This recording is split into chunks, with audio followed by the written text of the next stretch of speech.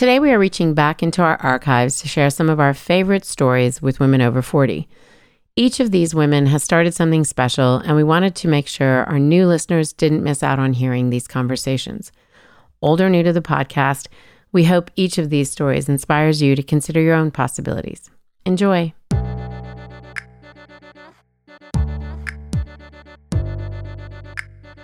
Pursuing your future doesn't end at 40. In fact, it may mark the beginning of knowing who you are, what you're capable of, and what you really want. But knowing what's next and how to get there can be a challenge, especially when old narratives play on repeat. Liberty Road is here to share stories so that you can consider your possibilities, pursue your purpose, and move into your future with intention. I'm your host, Netta Jones, and we're here to listen, learn, and liberate dreams, one episode at a time.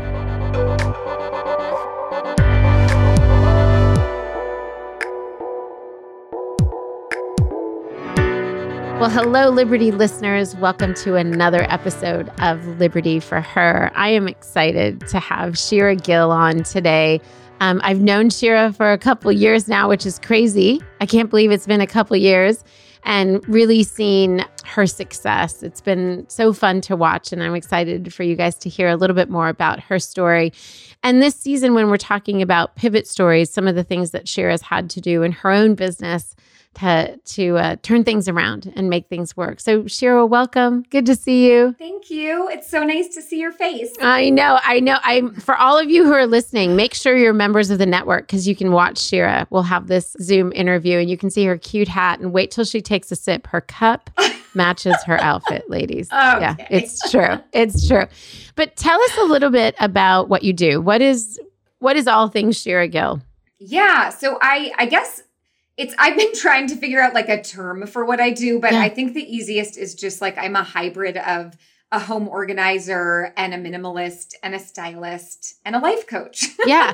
But basically I help people clarify, what do you care about? What are your goals? What are your values? And then I go into their homes with them and help them strip away all of the clutter and get organized and really elevate their spaces so they support their lives and their careers and their goals. Yeah. It makes sense, actually, that those things work in concert together, right? That it's one thing to talk about making space in your life for whatever you want to be next. But if you then live in a space, never mind that you've been in that space 24/7 during COVID, that is consuming you, that is taking up the white space in your life that should exist, then it's hard to really embody all those things that you've learned from a life coach. So you sort of help create space in both of those places. So I started as a home organizer, and then I ended up realizing there was so much like guilt and shame and these tough emotions to navigate for all of my clients when they were going through their homes and their spaces, that then I went out and got a life coach certification, which has just really helped me kind of help people make transformation from the inside out and the outside in, kind of working in combo. What was that guilt, without telling us any one person's story, what was that guilt really rooted in, do you think? Is it like, I can't give this up, my grandmother gave it to me guilt, or how did I accumulate all this?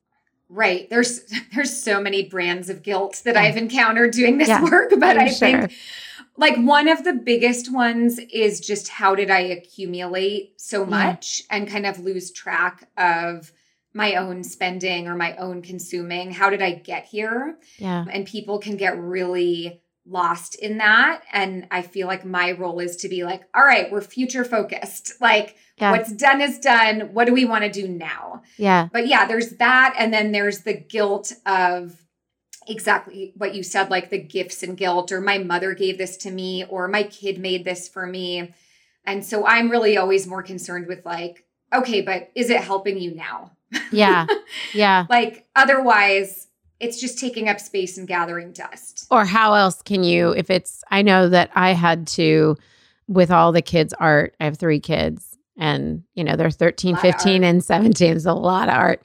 And so I just took pictures of all of it. I was like, it's just sitting in a box. No one's looking at it. Let's take pictures of it and put it in some sort of book. Like, there's another way to do this. Such a good hack. You know, 100%. yeah, I probably learned that from you.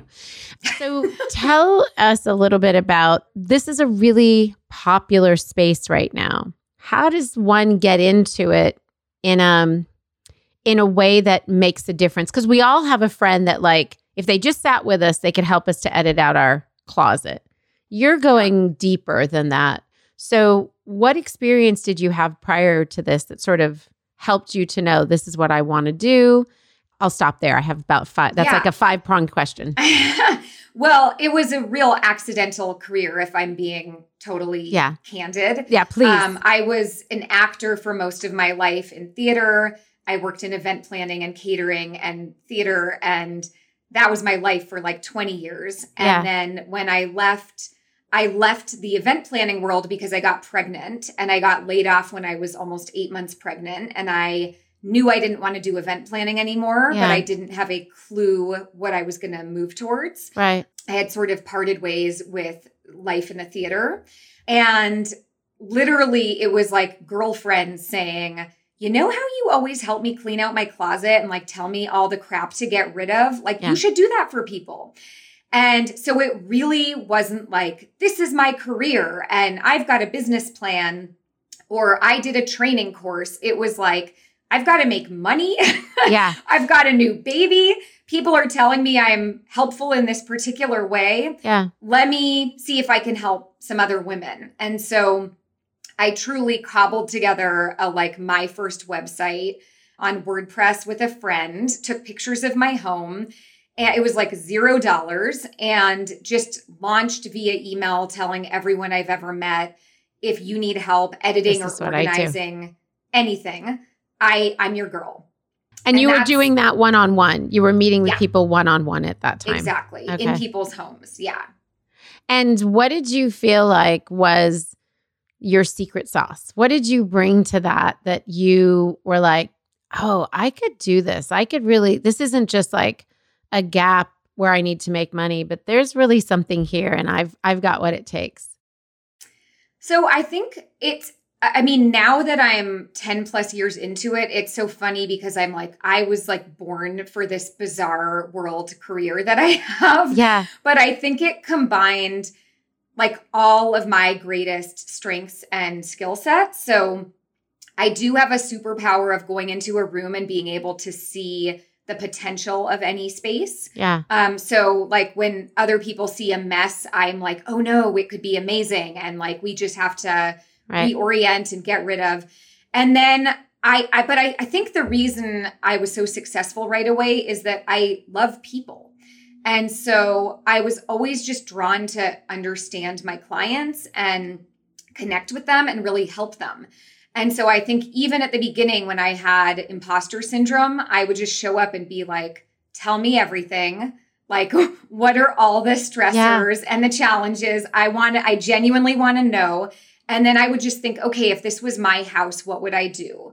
How can I help them get from A to B? Right. So I think it was like the genuine desire of like service and wanting to help and wanting to add value that just created this kind of incredible like word of mouth network. And like, I was written up early on many moms forums. And, like when the moms like you and start talking and tell all their girlfriends, it was like, psh.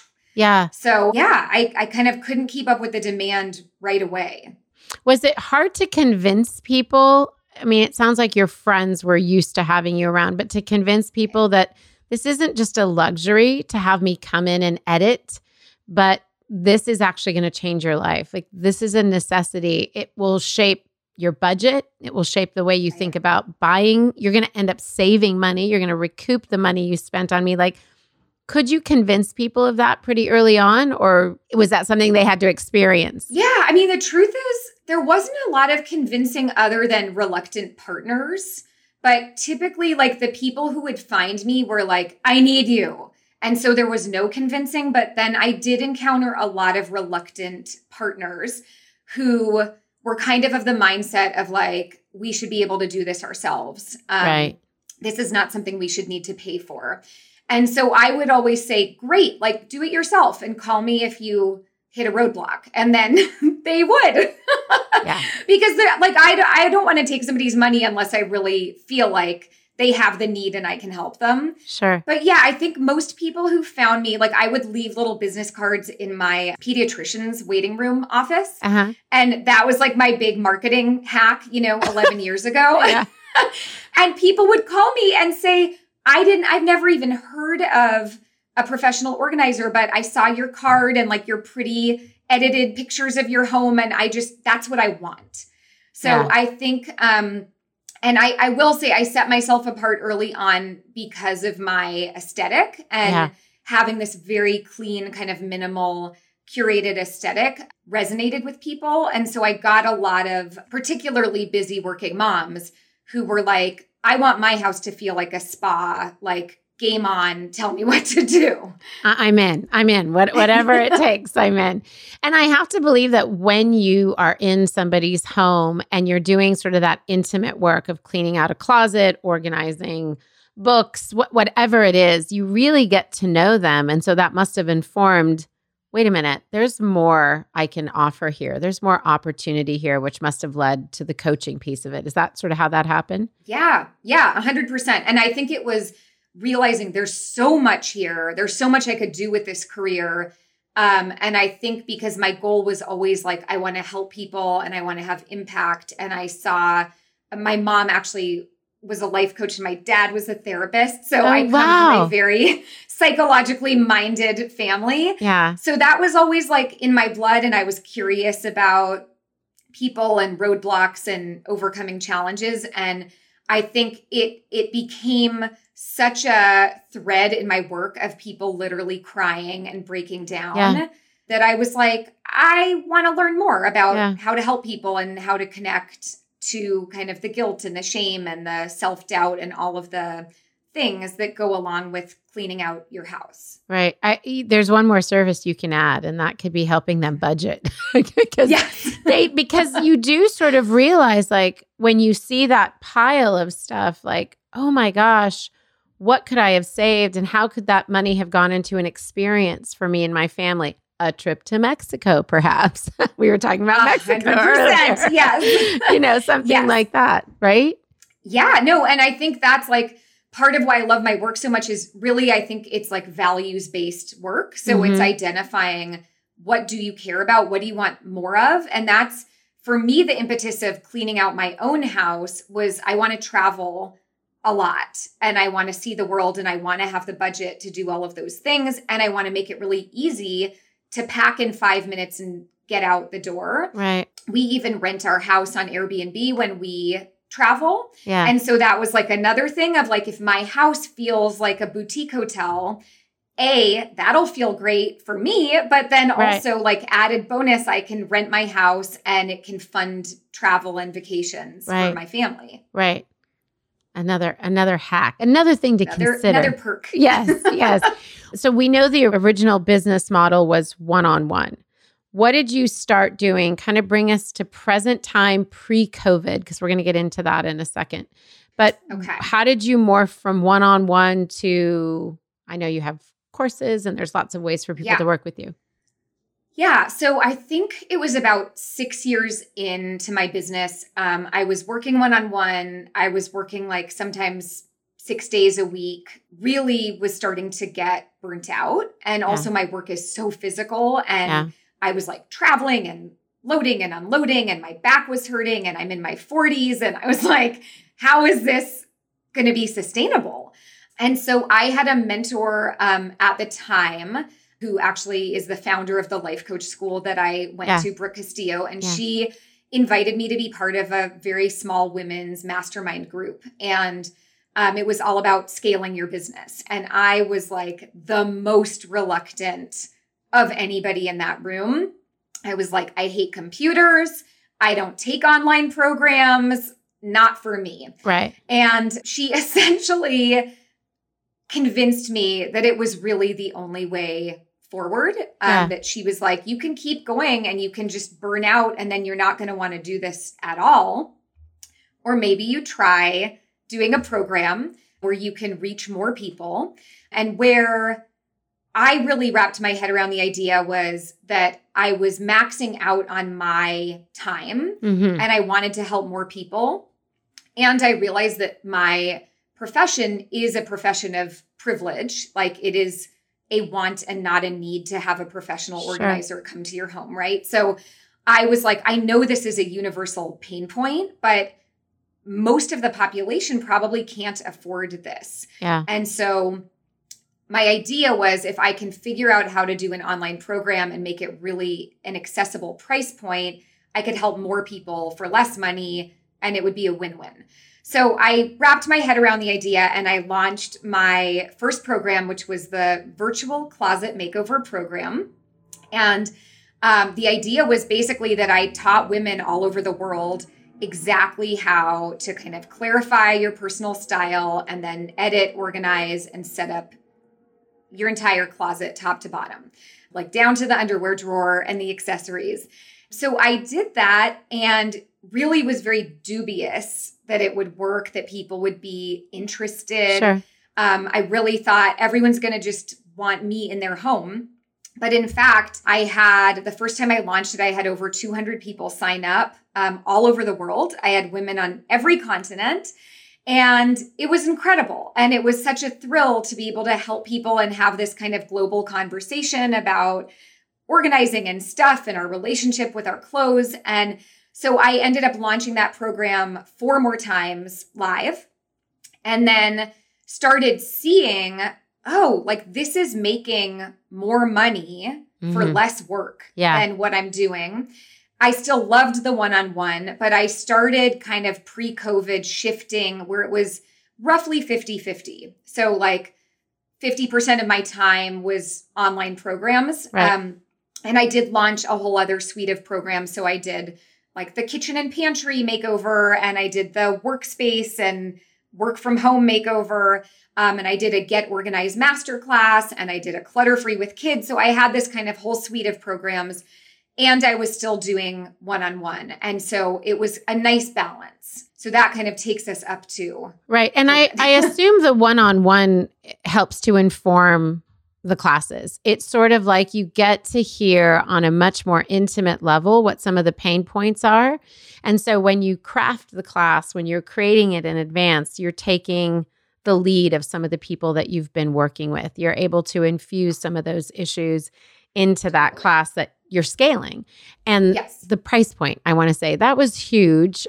You know, can we talk money for a second? Yeah, totally. So your one-on-one time was worth what? What were people paying for that?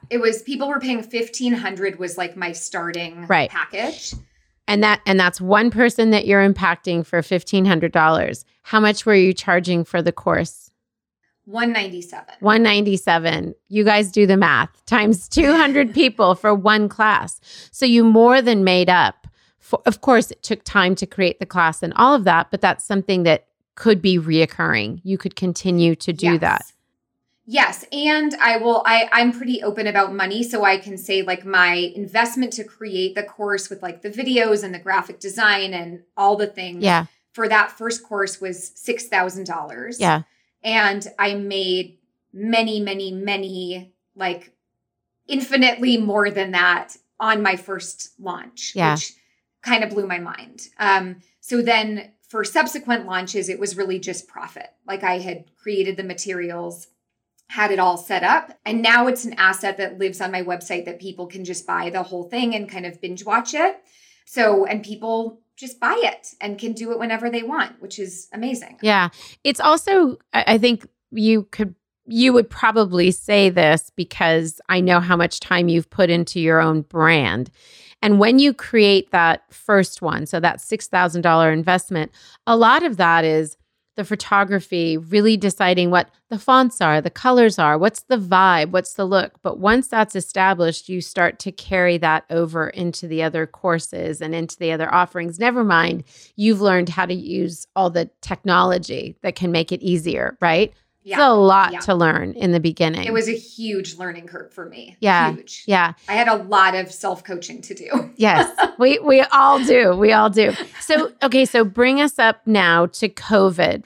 And we're going to get into this more in the second half, but what changed for you in COVID? Gosh, everything. I mean, so I should say right before COVID, I got a big book deal. Yeah. And so that was kind of my huge career dream come true. Yes. And so I got a big book deal with Penguin Random House. Yeah. And so my kind of business plan for the forthcoming year had been, I'm going to see my one-on-one clients. Maybe I'll run a program or two, and I'm going to be writing the book and shooting the book. It has images. So I was going to be traveling all over. And right. So COVID hits and it was like, oh man. So basically, first of all, I had to cancel all of my one-on-one clients because I wasn't going into people's homes. And I've really, even now we're hitting a year, I've only done a handful of projects in the past year that have been like outside with masks, the whole thing. Yeah. So it really wiped out that whole piece of my business. And I think initially, my thought was like, okay, I have to recoup that money. I'm the primary breadwinner in my family. And so it was like, okay, like we got to figure this out real fast. And so I did have my book advance and I had some programs, but really like one of the initial pivots I did is I had launched a mentorship program that was all online. And that had been going well. And I had only been taking a few people every season. And just to be clear, Shira, so everybody knows, you were mentoring people to... who wanted to become professional organizers. Yeah. Just wanted people to know. Yes, yeah. Thank you. Yes. So it was like a business mentoring program for people who either had dreamt of becoming a professional organizer and wanted to know the ins and outs and have my support to build their business and launch it. Or I also was mentoring established organizers that were interested in pivoting the way I did, launching a program or a workshop. So I basically just cranked that part of my business up. Yeah. And it was kind of extraordinary how quick, basically, I filled all of the one-on-one home organizing spots with mentorship clients. Wow. And I think a lot of that, the feedback that I got was there were a lot of people who had always dreamed of doing this thing. And the pandemic actually made them really say, you know what, like, if not now, when? Yep. And a lot of people who couldn't go to work or their circumstances had changed and they just thought, you know what, now is the time to invest and create this business. Yeah. So that initially was great. It was just like, okay, like out with this, in with this, we're rebalanced again. But yeah, I mean, it's been a juggle the whole, I have 2 kids home who have not spent a day in school for the past year. We're all on top of each other in a 1,200 square foot home with no office. And so it's been a lot of like just asking myself, what can I do next? Like, what can I do to create value? What are the things I can do instead of focusing on all of the things I can't do right now? Sure. Of which there are many, sadly. Yeah, I know. But I appreciate that there was a thoughtfulness in what do I have to offer? Who have I not offered this to? And then filling that gap and seeing that there was a need all along and being very intentional about the work that you do. I think we can often find ourselves in a little backed into a corner thinking this is the only thing I have to offer. And when we get a little bit, when we move away from it and our periphery opens up, it's like, oh, wait, there's more here. There's more to this. Did you like the mentoring piece of it? Were you surprised? I love it. It's like my favorite thing. And it was a shock because it was like, oh, well, I'll just do this. And then I've met fascinating people from all over the world. And even I've had people who were like, well, I'm not a home organizer, but would you mentor me? And so like I've mentored doctors who want to start a virtual program, photographers, nutritionists. And I kind of realized like, oh, once you know how to be an entrepreneur and build a business, it's the same thing. Yeah. No matter what the content is. Especially when you're talking about in the online space and with a course. Those things I think are the things that trip people up. They can imagine opening a brick and mortar in a way that they can't imagine, like when technology is involved and depending on their age and their comfort with technology, like that's the next level. It's not just coaching people or in your particular niche. It's then coaching people who want to do whatever, but want to offer a course. How do you do that? How do I get from A to B in the most efficient way and save? Maybe I don't have $6,000 that Shira had. What hacks can she teach me to get there sooner? Yeah, I mean, there's so many. And I have to say, like, I think the people that I really see succeeding, it's all mindset. Yeah. It's not the money that they have or the assets or even the content. It's literally just the people that are like, I was born to do this thing and I'm doing it no matter what. Yeah. And so a lot of the coaching I do is just about getting out of your own way and out of the imposter syndrome, which is so universal. Yes. And I tell my clients, like, I'm like, I know it looks really shiny, but like, I've got it too. And like, every time I launch a new program, I feel like I'm going to die. And then I just do it and I don't die so far. No, I mean, we were just recording a podcast earlier, and the thing that came out, this person happens to be a publicist, and she's worked with Barbara Walters and Oprah and Tony Robbins and you name it, everything that came out of her mouth. And the through line, we realized with all of these personalities and all of these successful people, no matter what you might think of some of them, is that they never gave up. Yeah. They had a million things fail. They had a million setbacks. It's just their mindset was such that they were like, I'm going to put out what I uniquely am equipped for into the world, and I'm just going to keep doing it in different ways until it sticks and until it means something.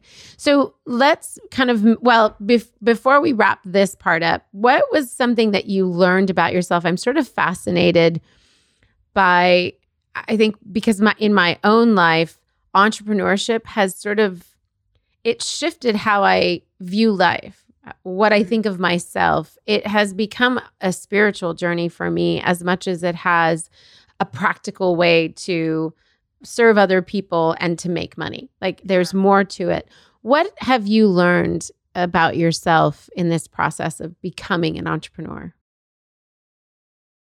God, I think I've learned I'm tougher than I thought I was. You know, there have been so many times I wanted to give up or throw in the towel, or I was like in scarcity or fear. Yeah. But I'm 11 years in now. And so I think overcoming all of those obstacles and setbacks and fears, it really has changed me as a person, where I think I'm more confident now in every area of my life, because I'm like, oh, when things happen, I keep going. Like it's kind of given me this like fighter spirit. Yeah. And like I can figure anything out. I did not believe that before I was an entrepreneur. And, you know, like I said, technology, not my thing, as you could tell when I like searched my whole house for earbuds. But you found them. I found them. But I think getting over huge resistance and being like, okay, I'm going to make it happen has just made me feel like I can do anything. Yeah. Yeah. Which pours out into every part of our life, into parenting, into a relationship with a partner, into anything. Yeah. That tenacity, I think, it's such an entrepreneurial quality. It's a must. You have to. It's a must. It is a must. So now I wanted to sort of take us into this part of your journey where we've got you in front of us. We want to pick your brain. We want to get all the juice. And all those people who everyone's had to pivot in some way, whether it's just learning to work from home, whether it's having to work while caring for someone else. It could be an elderly parent, somebody that's far away from you, children that are homeschooling right around you. So I want to take some time to just think about how that impacted you and your business and what you would have to say to others. So What did you think was the most challenging part? You talked about having to replace that income, being a big piece of it. But what would you say was the most challenging part of just facing 2020 and really even into 2021? Oof. I mean, aside from fear of COVID and our government and aside from those things. Yes. No, I think in terms of like business and life, for me, the biggest challenge was for sure going from being alone all the time and having a house to myself and quiet and having it really be easy to focus to a puppy, 2 kids, and a very loud husband. Yeah. I have very loud people. Actually, everyone's very loud. Yeah. And we have a small house. I gave up my home office for my kids to have their own rooms a few years ago. So literally we're like fighting for the dining room table or the kitchen counter or who's going, who gets the coffee table for their art project. And I'm a person who like really likes to like introvert out and focus and quiet. And so that's been a real challenge. And I think the big lesson for me was about constraint and like constraining my time. And instead of fighting all day to get focus and attention, kind of claiming these pockets. And so when the pandemic started, my husband was working 9 to 5 on Zoom, basically very loudly. Did I emphasize that he's loud? I heard it. Yeah, I heard you say that. Yeah. So, and my kids were on their Zoom calls and I had a book to write. So I had an entire manuscript to write. And my whole vision of like, sitting at cafes with my latte, like it was all out the window. And so I said to him, like, this feels impossible, like juggling the kids and the noise. Yeah. And what we figured out is basically like my pocket of time, I'm sharpest in the morning. So he was like, why don't you wake up at 6 or 7, have your computer like at the foot of the bed, and I will like leave with the kids and take the dog out for a walk before work and school starts. And you get that 2 to 3 hours of silence. And I did that every day for 6 months until I had a 320-page manuscript. Wow. And 2 hours a day, 7 to 9 a.m. And what's crazy about it is that I realized had I not been forced into that situation of like forced focus, I would have dragged it out so much longer. Like, they gave me a year to write my book. I finished it in 6 months. I'm sure I would have spent 8 hours a day fussing over it. But instead it was like, it's go time. And I just put my head down and did it. And I think that's like a productivity hack that now I want to take into the future of like less but better with time. Yeah. Yeah. And fits into, again, your life coaching piece, like when you're talking to people about clearing space, whether it's a physical closet or time in their life, like the difference that makes and being intentional with time. Yes. We all know what it takes to get into that deep work. We all know what the value of time blocking, but then to just be really intentional about it and carve out that time. And I like that you did it at the same time every day. There was no question. And you had a deal. You struck a deal with your partner to say, okay, you have to help me in this way to remove that space or to remove that noise, himself included, to create that space. A lot of people, when they hear pivot, which if you're an entrepreneur, this is not a new word. This word has been around. It's something that people do just to survive. I think during the time of COVID, we've heard it a lot. And for some people, I think they thought it meant this 180-degree turn.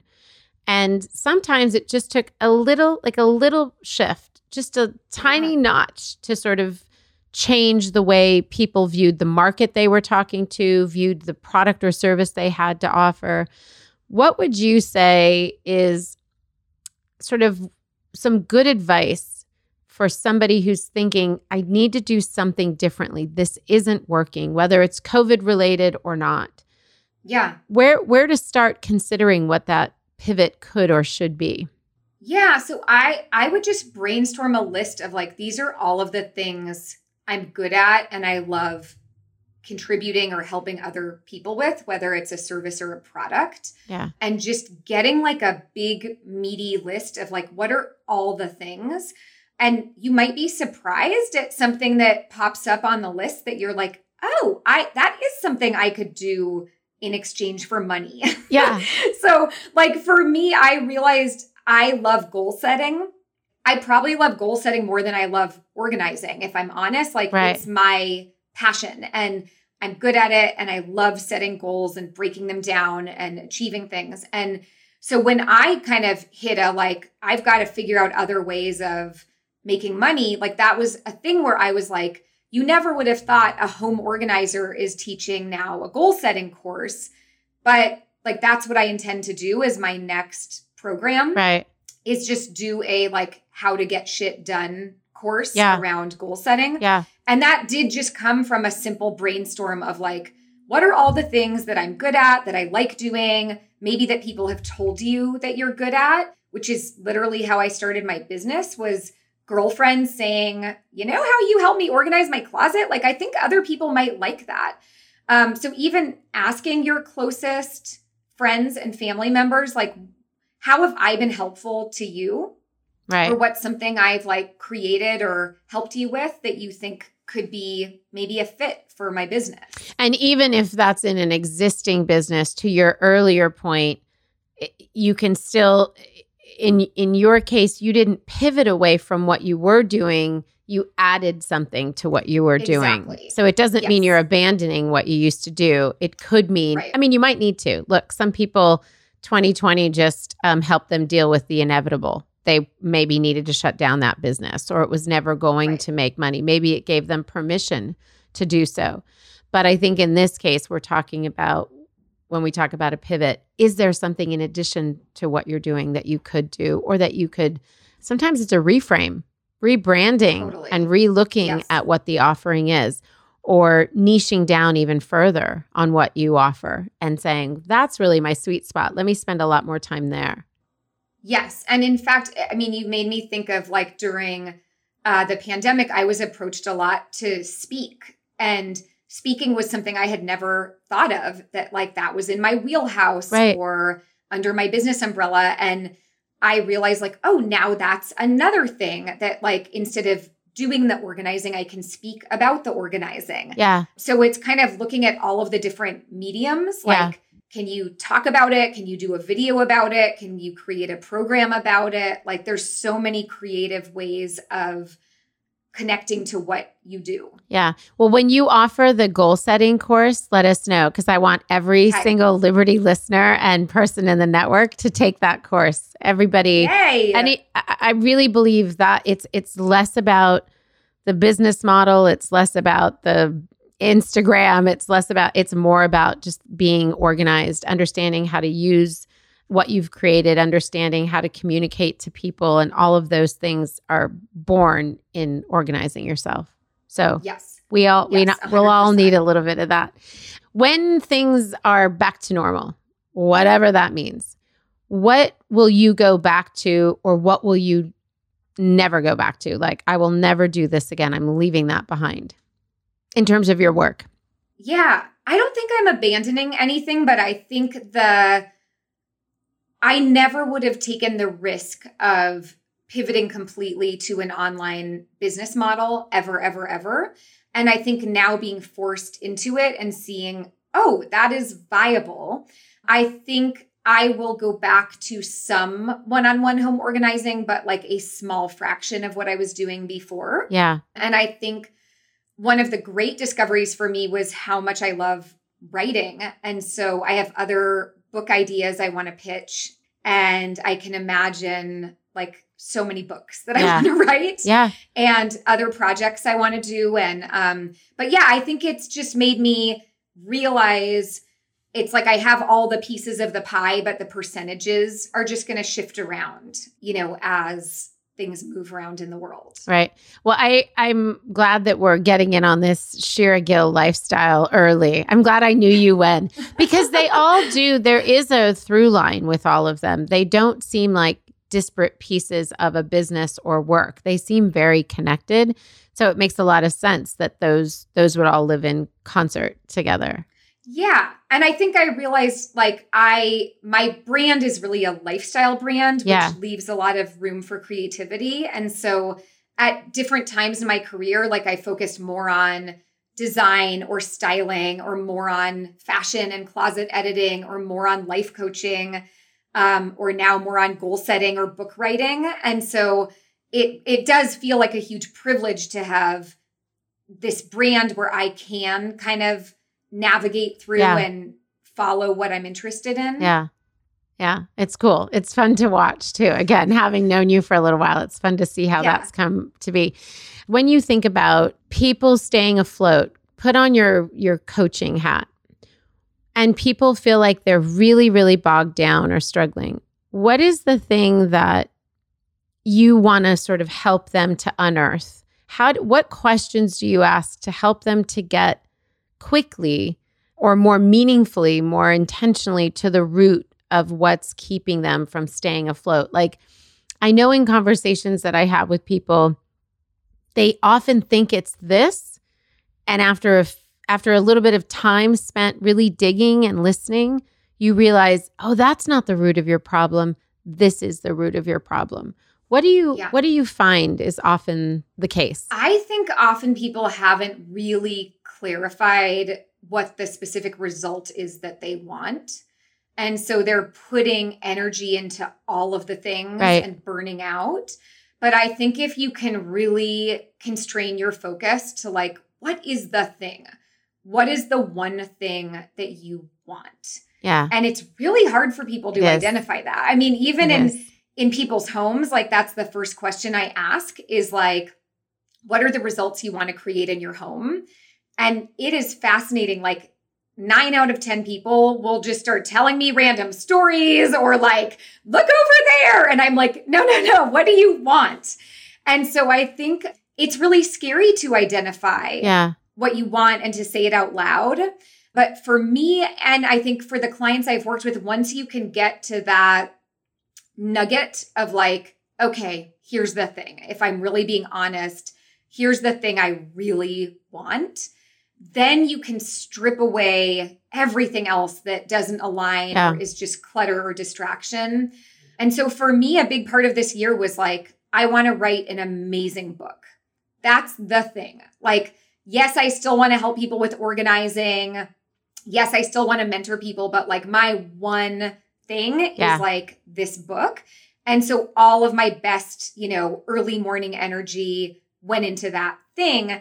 And it helped me make decisions about what I said yes to and what I said no to and all the rest of it. So I think that's always where I start, is just with the clarity of what do you want? What is your vision of success? And then what are all the things that are just kind of noise in the way, and how do we get those out of the way? Yeah. Sometimes it's actually easier for somebody who's fresh starting up to identify that than somebody who's already in the business, whatever that business is, because often you start to look at, well, what is my customer asking for? And you morph your thing to be their thing.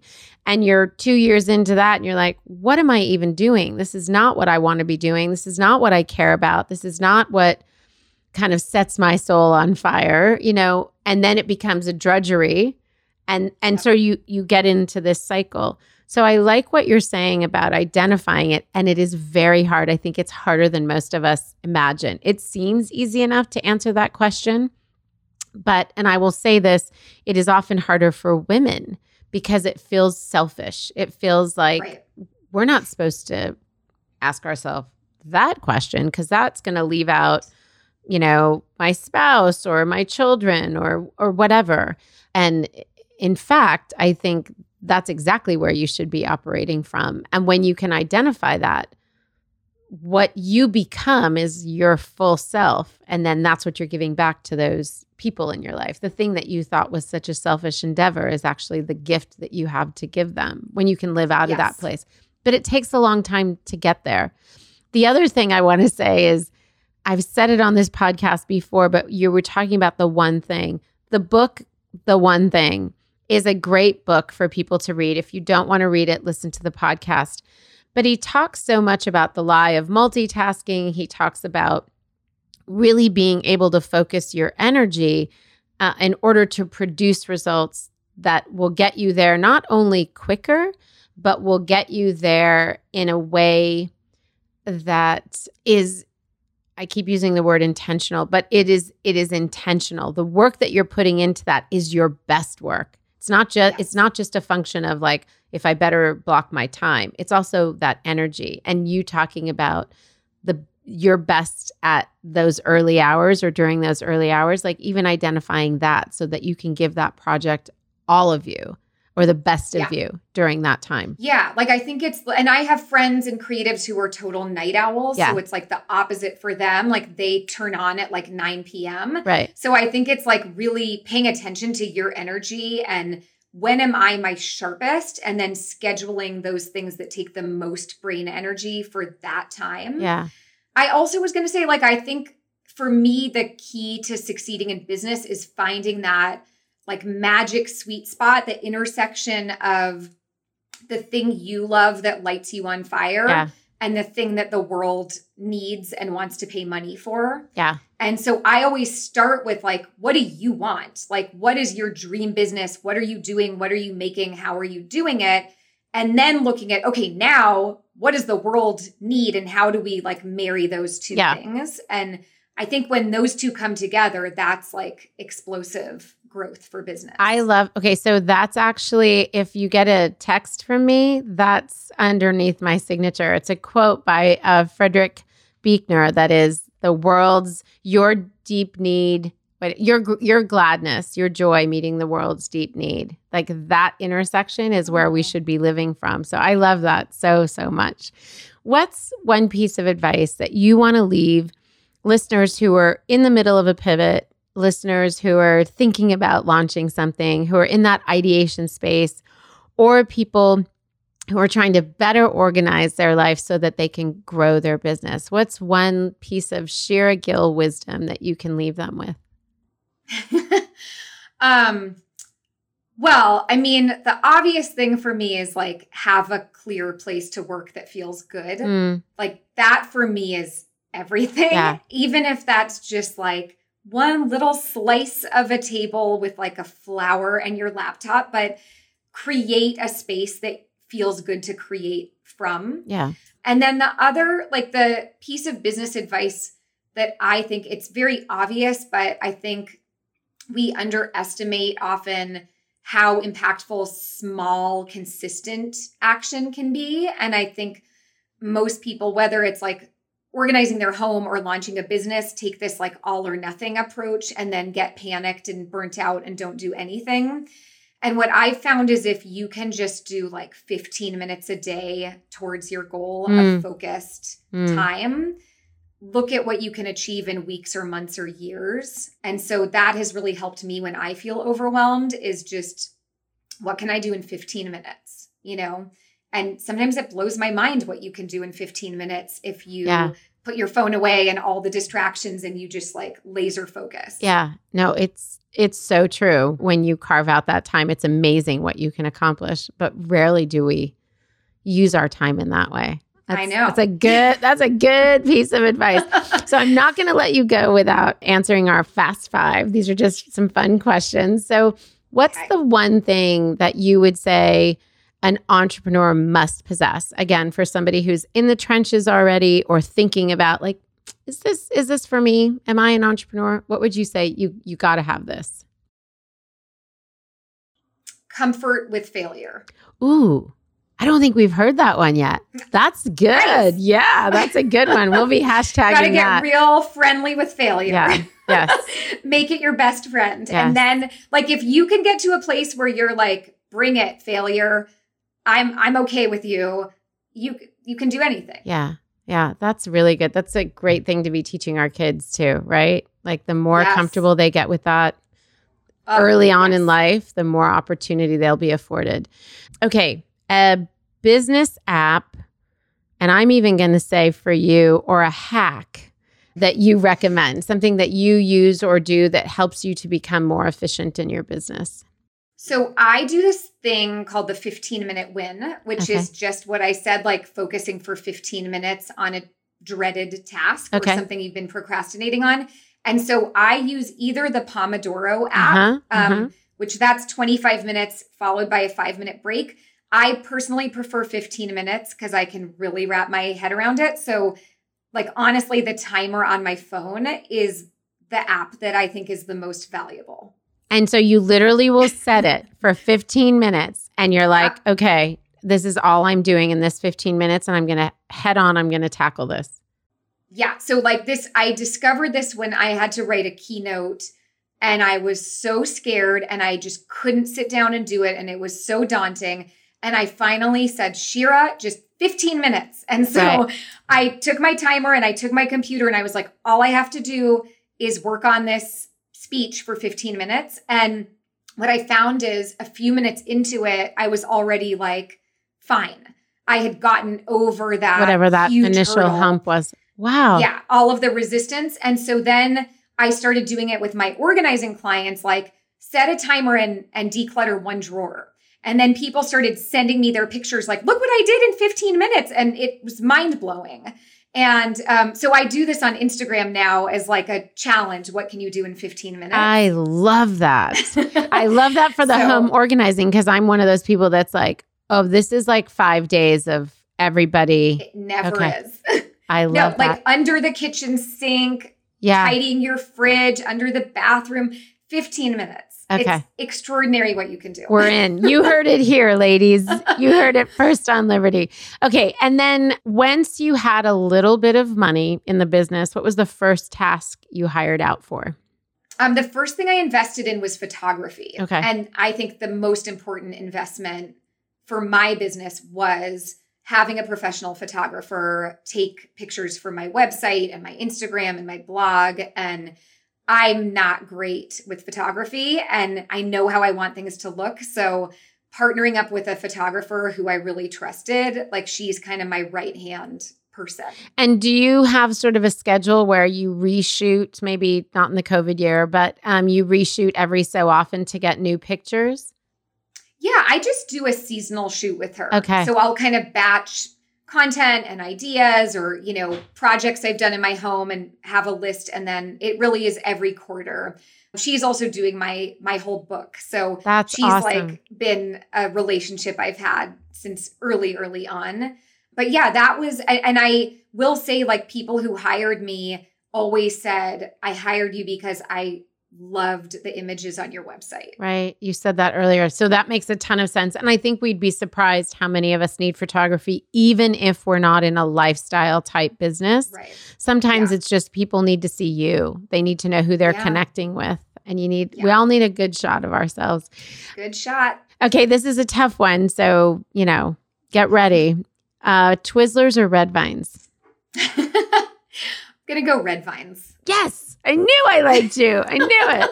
I'm a big Red Vines person. It's amazing to me how many people say Twizzlers. Usually you can figure it out by East Coast, West Coast, usually. Oh. But but I've had some West Coasters like say Twizzlers and I'm really disappointed. Anyway, I still love them. I still love them. But so and you've been around Liberty for a while, this podcast is Liberty for Her. That's our brand. We care so deeply. It's at the core of what we do about helping women to liberate their dreams through entrepreneurship specifically. But I think we view entrepreneurship on a spectrum, whether it's a for-profit business, a nonprofit, writing a book, producing a documentary, whatever that thing is. What does Liberty mean for you? I think it's the great privilege to produce and create work that I love that makes a difference. And it does feel like a huge privilege to be able to really do work that I'm passionate about every day and to do it my way and on my own terms. Yeah. You've used that word a lot in this podcast. And I think it's so refreshing to hear someone identify that it is a privilege, but also take responsibility for that privilege and lean into it. And I feel like we learned that from listening to you today. Thank you, Shira. It's such a treat to be with you. It's so good to see you. Next time I'll wear my hat too. It won't look as cute, but I'll try. I'm sure it will. I'll try and bring it. Oh. Thank you for this time. And I'm actually very serious about, please let us know when you have that course out, because I think that's something that our listeners would greatly benefit from. Thank you. This was so fun. It was so fun. Thank you so much for having me. Of course. And Liberty listeners, thanks for taking the time to hang out with Shira and me. And we will be live with you guys in another week. Take care. Bye.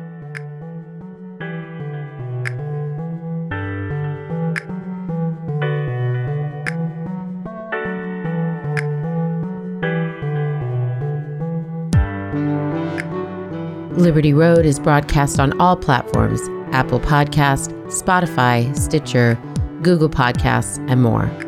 If you like what you've heard, please follow, rate, and review Liberty Road on Apple Podcast and Spotify. It helps us to know if these episodes are inspiring and equipping your ventures. Liberty Road is produced by Netta Jones and Elizabeth Joy Wyndham, and music by Jordan Flower.